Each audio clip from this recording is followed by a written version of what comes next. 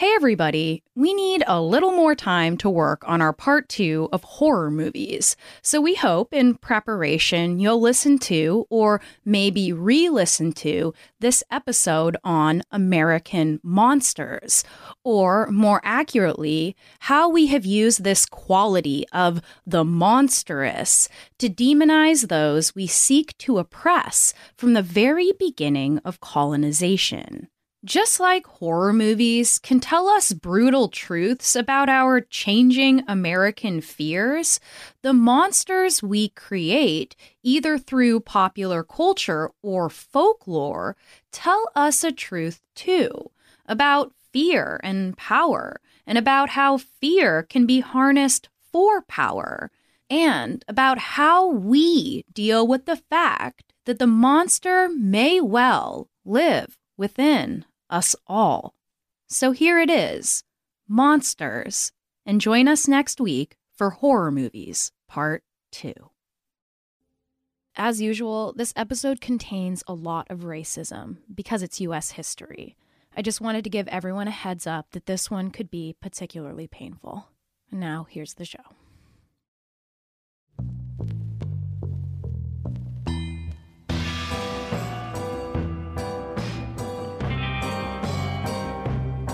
On this season, we'll be exploring our bizarre beliefs, unfounded fears, and fantastical thinking, how they shape our psychology and culture, and how much of our past we can find in the present.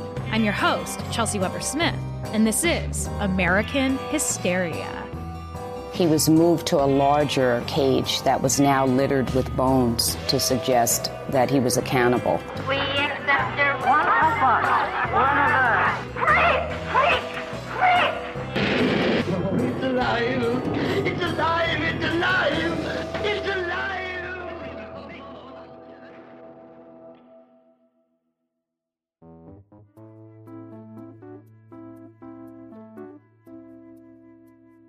Monsters come from the dark parts. They rise up from the depths of mysterious lakes and seas. They haunt our swamps and forests and live in the shadowy cruelty that we are all capable of. I started out with the expectation of this being a more fun episode, a look at the local monsters of different American regions and why they showed up when they did. This one will be fun, I thought. We'd have a chill time talking about Bigfoot and the Chupacabra, the Mothman, and Skinwalkers. But after reading from W. Scott Poole's amazing book, Monsters in America, I knew I had a more important and difficult path to take. I quickly became far more interested in how the ideas and language of the monstrous, as we explored in Season 1 in our episode on drugs, has been used as a tool throughout American history to paint our social others as dangerous and justify America's specific kind of ignorant brutality. I encourage you to listen to our episode on drugs if you haven't already, because I feel like this is a companion piece. We'll see how the monstrous is connected to the animalistic. So much so that they almost became interchangeable. We'll follow the tales told by slave owners to scare the enslaved into behaving, and we'll see how Black folks were, especially those involved in anti-slavery activism and revolt, turned into monsters, with Mary Shelley's wildly popular novel Frankenstein and its Depression-era movie version serving as popular metaphors for pro-slavery writers. We'll also talk about the real-life racial sideshow freaks that were a direct response to the theory of evolution, the terror that white people were not a holy species, but descended from monkeys, from the uncontrollable natural world. We'll see how social Darwinism promoted the idea of the missing link between humans and apes, painting Africans as not quite human, not quite animal. The qualities of the monstrous have bolstered the idea that there is a potentially pure human state that we can strive toward to control the natural world. Both the animals that are monsters hidden and waiting to strike, and the people that threaten the power of white Protestant America that they considered savage animals. And we'll see why we are biologically programmed to fear monsters, and how that instinct has been reapplied to our social others into something to both fear and to tame. The Puritans came to the land that would be called America expecting monsters. Monsters in the form of unseen, mysterious, and likely dangerous animals. They expected monsters, too, in the forms of tribal members who were told in tall tales to be kidnappers and infant blood drinkers, monsters that hid in the shadows of the forests. We know the early explorers who were looking for gold expected monsters too, as they stepped out into an enormous, twisted wilderness, a place one could only describe as sublime, that feeling you get when you experience the terrifying beauty of colossal nature, the humbling gasp of our own insignificance. But this insignificance did not humble the new Americans. Instead, it led to what amounted to a long-term project of getting rid of the natural, of pushing nature out to the boundaries of our world, the dark parts. As the slave trade populated America with African men, women, and children, white America faced yet another racial and cultural other, one considered only partially human. And, just like the natural world, we sought to control these Africans, to train them into docile workers that would grow this country into power and prosperity without Protestant America having to do it themselves. Southern newspapers painted slaves again and again as jungle savages, as monstrous animal beasts, and even witches who mixed chicken blood with the dirt of graves and drank a toast to killing every white man, woman, and child. Once slavery was deeply embedded in America's culture and economy, monsters, as they have long been used in stories to scare children into behaving, so too were they used for a much more insidious kind of control. Stories were told of a monster that lived in the swamps of the American South, most specifically Florida, one known to have a large horn coming from its back as sharp as a knife. It was amphibious, huge, violent, and they called it the Snollygoster. The swamps of the South were a go-to for black people escaping their enslavement, and stories of runaway slaves found impaled on what looked like a cypress tree, but in fact was the horn of the Snollygoster, were told often. One plantation owner, worried that the slaves were planning a revolt, actually dressed up as a kind of devil creature Snollygoster knockoff, his costume outfitted with actual mechanics to make parts of it move on their own. And he showed up at meetings that black folks were attending with white allies, looking to both encourage their submission and also paint themselves, the slave owners, as less monstrous than what could be waiting in the shadows of their freedom. The monster created by a man they called Mad is turned loose to strike terror into the hearts of men. To shock women into uncontrolled hysteria. To prey upon the innocence of children. This is the story you've heard about, talked about. The spine-tingling, blood-chilling story that stuns your emotions. Frankenstein. Don't touch that! Throughout our history, American culture has formed partially through the arts, with novels and eventually movies handing us metaphors to apply to the social conditions around race, to be applied to both pro-slavery writers and abolitionists. Mary Shelley's 1831 reprint of her novel Frankenstein just so happened to come during the same year as the most famous slave revolt in history, one organized by Nat Turner in Southampton, Virginia, one that would see a dozen slaves kill 60 white people. Nat Turner was able to escape the police for weeks as his story grew mythological. He was eventually captured by authorities and promptly tried and hanged. During the hunt for him and after his death, he was compared again and again in the papers to the Frankenstein monster. Slaves again were being described as dangerous, bloodthirsty, almost humans, finally with a monstrous strength breaking from their bondage. An illustrator in 1862 created an image for Vanity Fair called, quote, Frankenstein, a glimpse of the fate in store for Jeff Davis at the hands of the monster rebellion, and showed a plantation owner lifted over the head of a large black man, a crown slipping from his white head, about to be thrown over a cliff. Nat easily became a monster of legend that disguised what he was actually fighting for under a fear that he was coming for innocent women and children. In his defense of slavery, politician Thomas Dew also invoked the Frankenstein monster, writing that, quote, to turn a Negro loose would be to raise a creature resembling the splendid fiction of a recent romance, the hero of which constructs a human form with all the physical capabilities of man, but finds too late that he has only created a more than mortal power of doing mischief, and himself recoils from the monster he has made.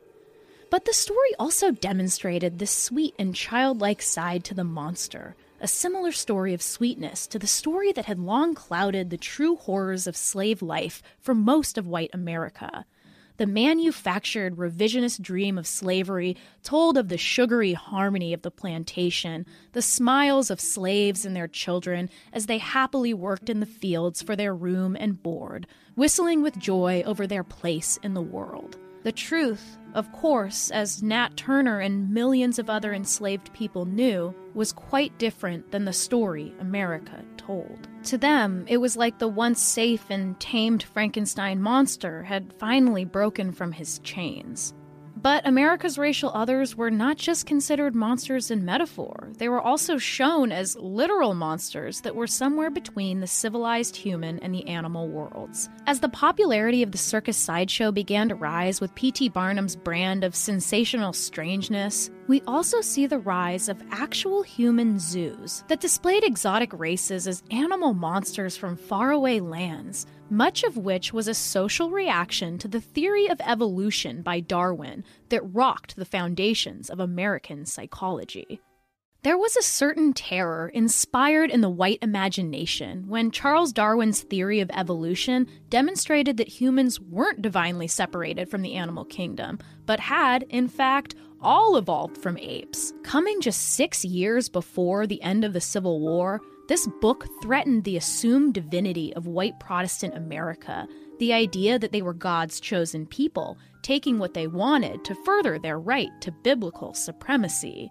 Again, instead of being humbled by this commonality with other races, white folks looked toward Darwin's other assertion that non-white people were of a lower order than civilized whites, and then we saw the rise of social Darwinism. It was a survival of the fittest theory that applied to people of color as well as those with disabilities that would lead us into the early eugenics movement at the turn of the century, with white people believing that they needed to keep their race pure and strong. Only a few years after the legal abolition of slavery, Darwin published another book called On the Origin of the Species and the Descent of Man, in which he too embraced the idea that Africans and non-white races fell somewhere in between man and ape, and white culture, happy to be separated from what they considered the vileness of nature and animals, loved the idea of a missing link, the subhuman category that allowed them to continue to dehumanize under Jim Crow laws that haunted the lives of free black people.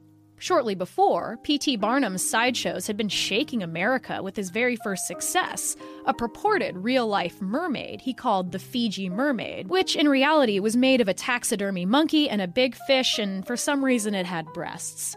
This led to more and more animal abnormalities put on display, like cows with 3 eyes and sheep with 3 eyes and snakes with 2 heads. These proved so popular that Barnum had the idea to hire people with physical disabilities and abnormalities to travel with his show, who, as we all know, he lovingly referred to as freaks.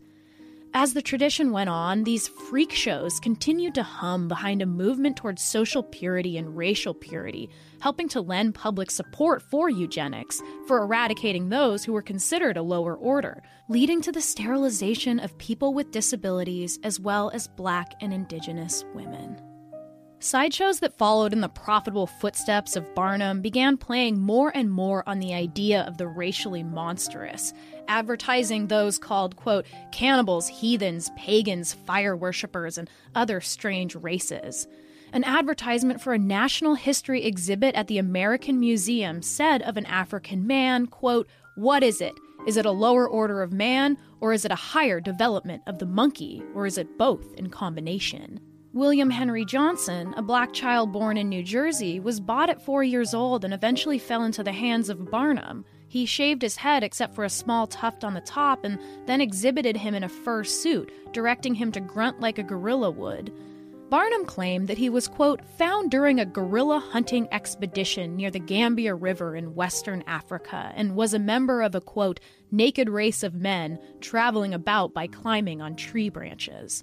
Throughout his life, they called him Zip, but the show was so popular and the line was so often repeated that William was known famously by the name, What Is It?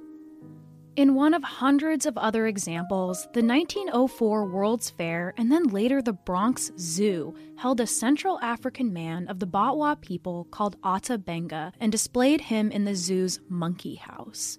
He was found by a Presbyterian missionary and anthropologist named Samuel Phillips Verner, who then took him back to Virginia, where the zoo claimed he was a cannibal, and people paid 5 cents to see his teeth, which had been sharpened to small points in a tribal ritual. He too was called a racial freak and an African blood-hungry monster, and it was implied too that he was the missing link. He was kept in a cage alongside an orangutan who could ride a bicycle and sit at a table. Zookeepers made sure to scatter bones all over the floor of Ata's cage and made him run at the patrons and bare his teeth, eliciting excited and terrified screams from white children and their parents alike. Pamela Newkirk has written an astonishing and heartbreaking book, Spectacle: The Astonishing Life of Ata Benga. He was being portrayed as a cannibal, as some, like a monster. These are people who depicted him that way, and there was no reason to question their view of him. Right. He was really a savage. He was a savage. That's what they said about him. Ata was eventually released after black congregations petitioned the mayor and was given American clothing and caps for his teeth in order to help him fit into the local area. Ata wanted to return to his home and his Batwa community, but when World War I began in 1914, passenger travel by ship was completely halted. Deeply depressed, Ata, at the age of 32, built a ceremonial fire, chipped the caps off his teeth, and shot himself in the heart. At the same time that these racial freaks were drawing crowds by the thousands, folklore and reality began to mingle together to form a strange and bigoted urban legend, or maybe I should say a rural legend. A large mixed-race community of free people of color in the Appalachian Mountains was used by parents and caregivers as a kind of boogeyman to scare children into behaving, or else the Melungeons will get you. The lore stated that the Melungeons have got 6 fingers on each hand. They grab mean little chillum and carry them off to their caves in the cliffs outside of town.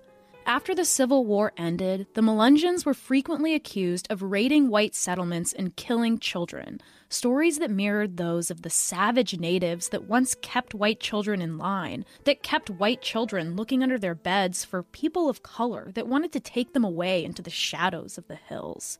An 1889 article by an anthropologist named S.M. Burnett described his childhood fear as follows. Legends of the Melungeons I first heard at my father's knee as a child, in the mountains of eastern Tennessee. And the name had such a ponderous and inhuman sound as to associate them in my mind with the giants and ogres of the wonder tales I listened to in the winter evenings. I shrank under the bedclothes, trembling with a fear that was almost an expectation that one of these huge creatures would come down the chimney with a rush, seize me with his dragon-like arms, and carry me off to his cave in the mountains, there to devour me piecemeal. Stories were told of the Melungeons' grandmothers skittering across the hills in the style of Deliverance, and then watching over secret rites spoken over graves in unknown tongues. Rumors abounded about this group for years and years, with white people unable to categorize them into the legal racial order. Some able to pass as white enough to vote and own land, and others put into the category of free people of color, having no rights to land or to voting. But most white people considered them mulatto, an outdated term meaning mixed race, specifically black and white. This ambiguity led to a Darwinian fear of genetic mixing and the lower order, animalistic, even monstrous humans infecting the purity of the white race, sometimes even hiding in plain sight, passing themselves off as white, nonetheless poor and living in the hills, again in the shadows of the world. As America slumped into the Great Depression, popular culture took to horror movies as a way to express this economic anxiety in a nation where emotional reactions were severely repressed. Art gives language and image to what we have difficulty expressing ourselves, acting as our modern folklore stories which we can apply to real-world issues. The 1931 film version of Frankenstein and the following 1935 Bride of Frankenstein again acted as potent metaphors for the changing race relations of the time and the nervousness white America was feeling as white women hung out in jazz clubs and smoked weed with black jazz musicians, as black popular culture began to infiltrate young white consciousness. At the same time, the NAACP's 1935 National Anti-Lynching Bill was yet again rejected. The Frankenstein monster in both films is chased by an angry mob of all-white townspeople, following with angry dogs, flaming torches, loud condemnations, all hallmark images of the thousands of lynchings that were being carried out. Are you ready? Light your torches and go!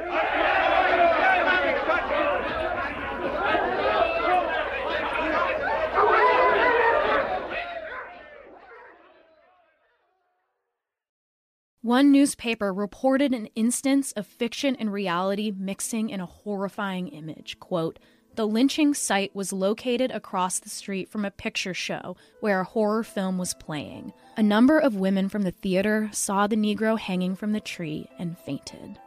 In one of the most famous scenes in history, before the angry mob shows up, the Frankenstein monster is seen interacting with a young white girl who offers to play with him and innocently hands him a flower. The two toss their flowers into a pond until the monster, without understanding what he's doing, throws her into the pond and she drowns. In the scene, the Frankenstein monster is simple-minded, uneducated, unaware, but sweet, not evil. In The Bride of Frankenstein, we see the formation of a corresponding kind of liberal narrative of saviorism, of colorblindness. Who is it? You're welcome, my friend, whoever you are. I cannot see you. I cannot see anything. You must please excuse me, but I'm blind.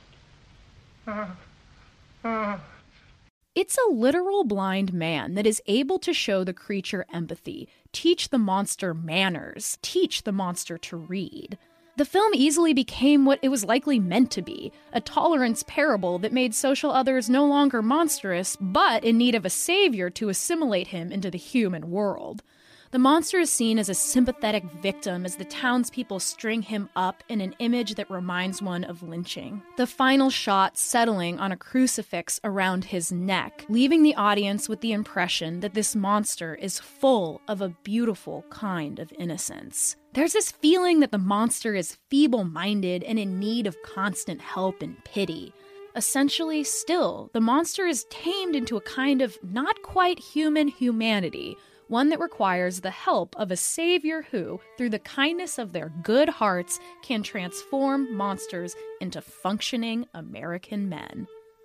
You ever notice how finding time and energy to do the most basic human necessity, eat literal food, has become just another exhausting task jammed into our increasingly inhuman schedules? Well, your spring can be a little more stress-free with Factor. Factor will provide you with delicious, never-frozen, ready-to-eat gourmet meals that are chef-crafted, dietitian-approved, and ready to eat in just 2 minutes. Each week, you get to choose from a menu of 35 options to create your perfect breakfast, lunch, or dinner with absolutely no prepping, cooking, or cleaning up. And Factor makes sure you get exactly what you want. You can tailor deliveries to your schedule and customize how many meals you want each and every week, and you can pause anytime. So just head to factormeals.com/AmericanHysteria50 and use code AmericanHysteria50 to get 50% off your first box plus 20% off your next box. That's code AmericanHysteria50 at factormeals.com/AmericanHysteria50 to get 50% off your first box plus 20% off your next box while your subscription is active. Check out Factor today. Everyone is talking about magnesium. It's all you hear about. But why? What do we know about magnesium? Well, magnesium is the number one mineral that 75% of Americans are deficient in. If you are a woman over 35, magnesium will help you rediscover balance, energy, and vitality. Magnesium supports more than 300 enzymatic reactions in your body, including those involved in hormonal balance. From functional medicine doctors to mental well-being and female hormone experts, we all know that magnesium is the one mineral to improve all aspects of well-being and health. But which one? Magnesium Breakthrough from Bioptimizers, the trusted choice recommended by leading experts with 7 best-absorbed forms of magnesium to ensure your body receives the support it needs for overall well-being. Go to bioptimizers.com/balance today and use code BALANCE10 for 10% off. Support your journey to wellness at bioptimizers.com/balance. Magnesium Breakthrough from Bioptimizers, your foundation to optimal health and vitality. Of course, there's local lore from every state in the country of regionally specific monsters like the Mothman, Chupacabra, and Bigfoot, but these quaint, more recent monsters hardly resemble the monsters of America's past.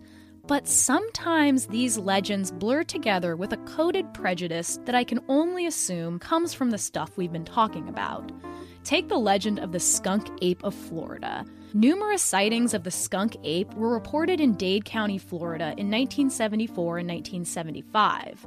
In January 1974, an article in the Miami Democrat quoted resident Richard Smith, who described hitting with his car what he thought was a, quote, furry naked black man about 8 feet tall. It jumped out at me. I swerved to miss it and almost hit another car head on. I thought it was a big black man with no clothes on. It was real hairy and looked to be about 7 or 8 feet tall.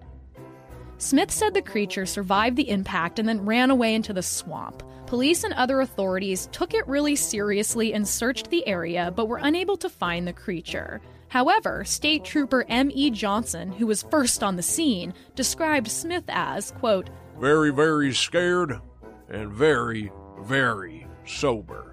As we usually find with things we talk about on this show, our fear of monsters has a very simple and instinctual explanation. As hunter-gatherers, we were literally hunted by monsters, by creatures that could tear us limb from limb. Humans had to fear hyenas, bears, lions, eagles, snakes, primates, wolves, saber-toothed cats, crocodiles, and sharks, their fixed and glowing eyes barely emerging from the darkness. Interestingly, in non-Western cultures, especially in communities that are untouched by colonialism, children don't protest going to bed the way that they do here. They don't cry and they don't scream for their parents while they worry about bad dreams. Instead, they fall asleep in the same room and sometimes the same bed as one or more of their caregivers, safe and snug instead of vulnerable. In fact, people in other cultures are often shocked at the Western cruelty of leaving a kid alone in the dark. Kids that are still hardwired to fear monsters, to fear the animals that could snap them up in a moment. In this country, we've always seemed to have a deep disdain for the animalistic, for how we perceive the animal world as ravenous, as violent, as out of control, full of beasts that threaten our survival from the dark corners and depths of the world. The control of nature has always been at the heart of colonialism, as has the taming of the animal kingdom, and in turn, the taming of those considered by white supremacy to still be part of that kingdom. In this way, we have designated racial others as animals, as less than human, as a missing link between what we were, out of control, uncivilized beasts, and whatever it is we are now, civilized. But no matter how completely colonialism believes it can control nature, the power of this sublime natural world still exists as a wild card monster, potentially delivering natural disasters and diseases we still can't save ourselves from. And deep down, we know it. Throughout the last century, as we covered last season in our episode on drugs, drug laws have again and again called on the same monstrous qualities of black men who are under the influence of drugs, until you reach the 1980s, when black people on crack and other drugs became the newest iteration of black monsters, ones that had super strength and an imperviousness to bullets, and their children, alleged animalistic crack babies terrorizing their kindergartens, sinking their teeth into the arms of innocent white kids. These stories, too, have been used to recreate slavery in a modern context, passing bigoted drug laws that still disproportionately affect men of color, who now populate our for-profit prisons, essentially enslaved, working for pennies. In 2009, as racist groups continuously attacked Obama, we all heard him called a monkey and an ape. And just last year, Roseanne Barr, a woman I once admired, referred to his former mixed-race aide Valerie Jarrett as looking like she was in Planet of the Apes. Some people don't understand why this was so painful for black people. What's the big deal? Hopefully this episode has helped justify that deep and painful outrage. The 1933 movie Freaks came at the tail end of the popularity of the freak show in the Depression era, where the only thing booming was the horror movie industry. Audiences were exposed to a narrative that terrified them more than the Frankenstein monster, a narrative of an equally brutal revenge for the pain suffered by the marginalized, a narrative that almost seemed like a direct response to the Jim Crow laws of the time. Like Frankenstein, though the characters in the film were not the racial freaks that we talked about, but instead those with rare physical disabilities. A trapeze artist named Cleopatra betrays the freaks who have accepted her as one of us. She mocks them and later humiliates them. Audiences were frightened as well as angered to see a beautiful blonde girl become disfigured, turned into what they called the human chicken, and a masculine man literally castrated by social others in a pretty satisfying revenge. Fear tingled inside of white America, the way that Nat Turner's Revolt once had adults and children alike checking the shadows for rogue slaves. It's possible that they could walk outside the theater after watching Frankenstein or Freaks and see the mortifying reality just across the street, a man lynched in broad daylight and left for all to see. One of us. Confederates would have spit at this statement, disgusted by the assertion that they could be on the same level as black Americans, the way the Melungeons once terrified with the potential of racial impurity. One of us. Progressives could see this as a kind of lovely colorblind statement, a band-aid over the history of searing racism, saviorism that still reminds of the stories of monsters and the open-minded, conscientious heroes who teach them to read, who teach them manners. All the pain and anger of the past generations dissolved through this white mercy, this well-meaning but condescending relationship to black Americans that many of us are still guilty of today. But white America, too, was considered monstrous itself from the perspective of those traveling on blood-soaked, dirty slave ships where sexual assault and violence were commonplace and worse than I can bear to say here. The unimaginable brutality made African people believe that they were in the presence of actual monsters, of something inhuman, and their own folklore associated white with death, and they talked of falling into a world of bad spirits. These tales spread from the U.S. back into African villages, where white men were told to be cannibals who would swallow them whole. Faraway fires on distant slave ships added to this fear, and when Africans saw white people drinking red wine, something they'd never seen before, it cast the entire white race as vampiric. They believed that these white men were witches, who in their lore were known most prominently for overconsumption and kidnapping. In the early 1840s, Frederick Douglass, abolition activist and prior slave, also invoked the same kind of metaphors when he called slavery, quote, America's pet monster, saying all our political parties and most of our churches revere what he calls a huge, many-headed abomination. It's true that our imagined monsters come from the dark parts, from the forests, the swamps, the seas, the natural world coming back again to take its prey. But the language of the monstrous exists too as an excuse to control and enslave, to fear and to pity, to make ourselves unmonstrous, civilized, separate, and holy. But America's pet monster isn't dead yet. In fact, we see it hiding in the shadows, in the dark parts. It lives in the long shadow of our prison industrial complex, where we put our modern monsters for simple drug crimes. People that are truly unmonstrous and truly do not deserve to be there. Most terrifyingly, this pet monster also hides in the shadows of ourselves. And that is the fear we all carry, the fear that makes us continuously project onto people we've long exploited as inhuman. Could we ourselves still have this pet monster heaving inside us? Could we ourselves be the monster? It's a fear we have to face, because the only way to tame this animal, America's pet monster, is to bring it out from the dark parts and into the light. This was American Hysteria. Next time on the show, we're giving you 2 really special episodes over the next couple weeks. One of them's an interview with yours truly from the Something Scary podcast. It's a little bit of a different show. I'm talking about my ghost experiences, I get a tarot card reading, and I indulge for once in the other side of our reality. The other show we're giving you is an abridged version of our live variety hour, and it's going to have some outrageous corresponding videos on our social media. So if you're not following it now, head over there and follow us. American Hysteria is written, produced, and hosted by me, Chelsea Weber Smith. Assistant produced by Derek Smith. Produced and edited by Clear Como Studios with help from research assistant Riley Smith. And recorded on location in Seattle at Densmore Studios. Thank you, as always, for listening, and I do encourage all of us, including me, to continue to look for the monsters inside of ourselves. They're there, and that's okay, but we've got to get them out.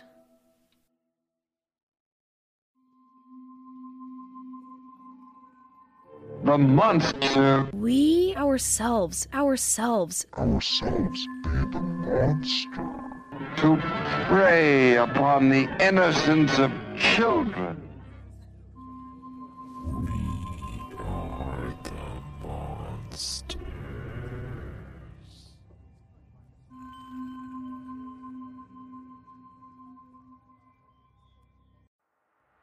Are you a hunter or an outdoor enthusiast? Take your love for firearms to the next level with Goat Guns. Our miniatures are an ideal addition to your hunting gear or cabin decor. Each model is meticulously crafted, capturing the essence of legendary firearms. Celebrate your passion for the outdoors by displaying these stunning pieces. With Goat Guns, you can showcase your love for hunting and firearms in a unique and artistic way. Explore our collection now and embrace your outdoor spirit at goatguns.com.